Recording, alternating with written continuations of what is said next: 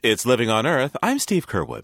Summer's coming, a time for hot cars, but I'm not talking about Ferraris or Corvettes. No, I'm talking about the kind of hot you get when the sun beats down on a parked car with the windows rolled up. A reflecting cardboard in the windshield can keep a car cool, and that fact is now telling us something about global warming. All those aerosols and pollutants we threw into the air in the decades following World War II acted like a shade for the whole planet. Scientists even have a name for this phenomenon. They call it solar dimming, and they say it has shielded us from the full impact of global warming. But now they say the shade is disappearing. Joining me is Martin Wild of the Institute for Atmospheric and Climate Science in Zurich, Switzerland. Hello, sir. Hello. Dr. Wild, it seems that the amount of sunlight that gets through to Earth varies in different places around the world. That's true. We found that particularly during the 60s up to the 80s, there have been on many parts of the globe, the sunlight has become less and less. And at our institute in Switzerland, we collect all the data on available sunshine at the surface. And what we see in this data is that there has been a dimming of a large part of the globe. And this dimming was particularly pronounced between the 1960s and the 1980s. And we believe that the growing air pollution has been an important cause of these changes.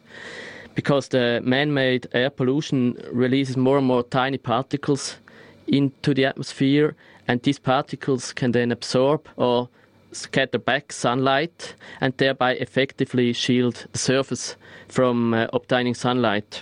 Now, this dimming, you say, was going on from the 60s to the 80s, but it seems to be brightening a bit now. Why is that? This is due to the fact that the atmosphere has become cleaner and therefore more transparent over large parts of the globe during the 1990s. And contributing to this was, on the one hand, the breakdown of the former communist countries in Russia and in Eastern Europe, which resulted in less air pollution.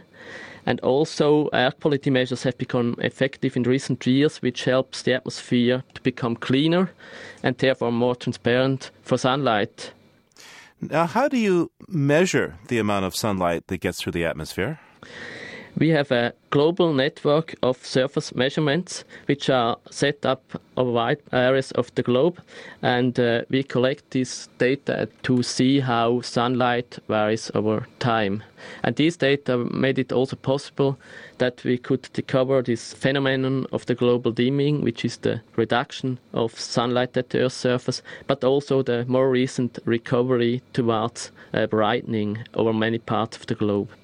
How much sunlight was being lost in those decades? At the measurement site, where we can observe the changes in sunlight at the Earth's surface, we see that the sunlight decreases by about 2% per decade. So this is quite a substantial amount.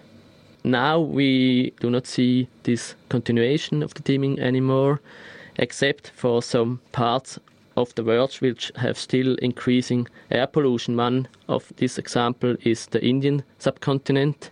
Their air pollution is still increasing, and this results in the so-called Asian brown cloud, which resides over India, particularly in the dry season, and shields the surface from sunlight.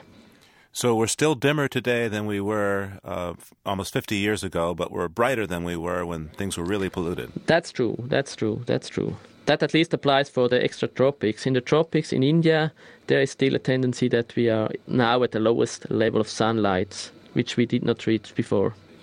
Now, how much has this solar dimming masked global warming? Well, solar dimming has been masking global warming very effectively up to the mid-80s. Since then, when dimming disappeared and no longer compensated for the global warming, we see the full dimension of the greenhouse effect. We see this, for example, in an unparalleled temperature rise during the last 2 decades. As another example, we can mention the mountain glaciers, which are retreating very strongly since the mid-80s, while the same glaciers did not change at all during the previous decades, where dimming still prevented the glaciers from melting away. Now, some people listening to us might say, oh, well, maybe we should bring the pollution back to help save the Earth from global warming. What would you say to them? Yeah, I think we should avoid playing one environmental risk off against another one. So both global dimming and warming are issues which we have to take very seriously. Global dimming and the related increase in air pollution causes serious health problems, while global warming, on the other hand, puts severe stress on our ecosystems and worsens our living conditions. I think it would be therefore disastrous to believe that we can fight global warming by global dimming and by increasing air pollution. I rather believe that in such a complex system like the global ecosystem, we can not just try to remedy one problem in isolation. We have to take an integral approach to keep our planet livable.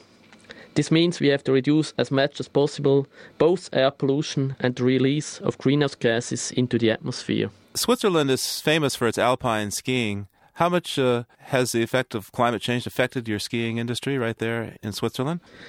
I think it's quite a big problem. So the ski season has become less extended.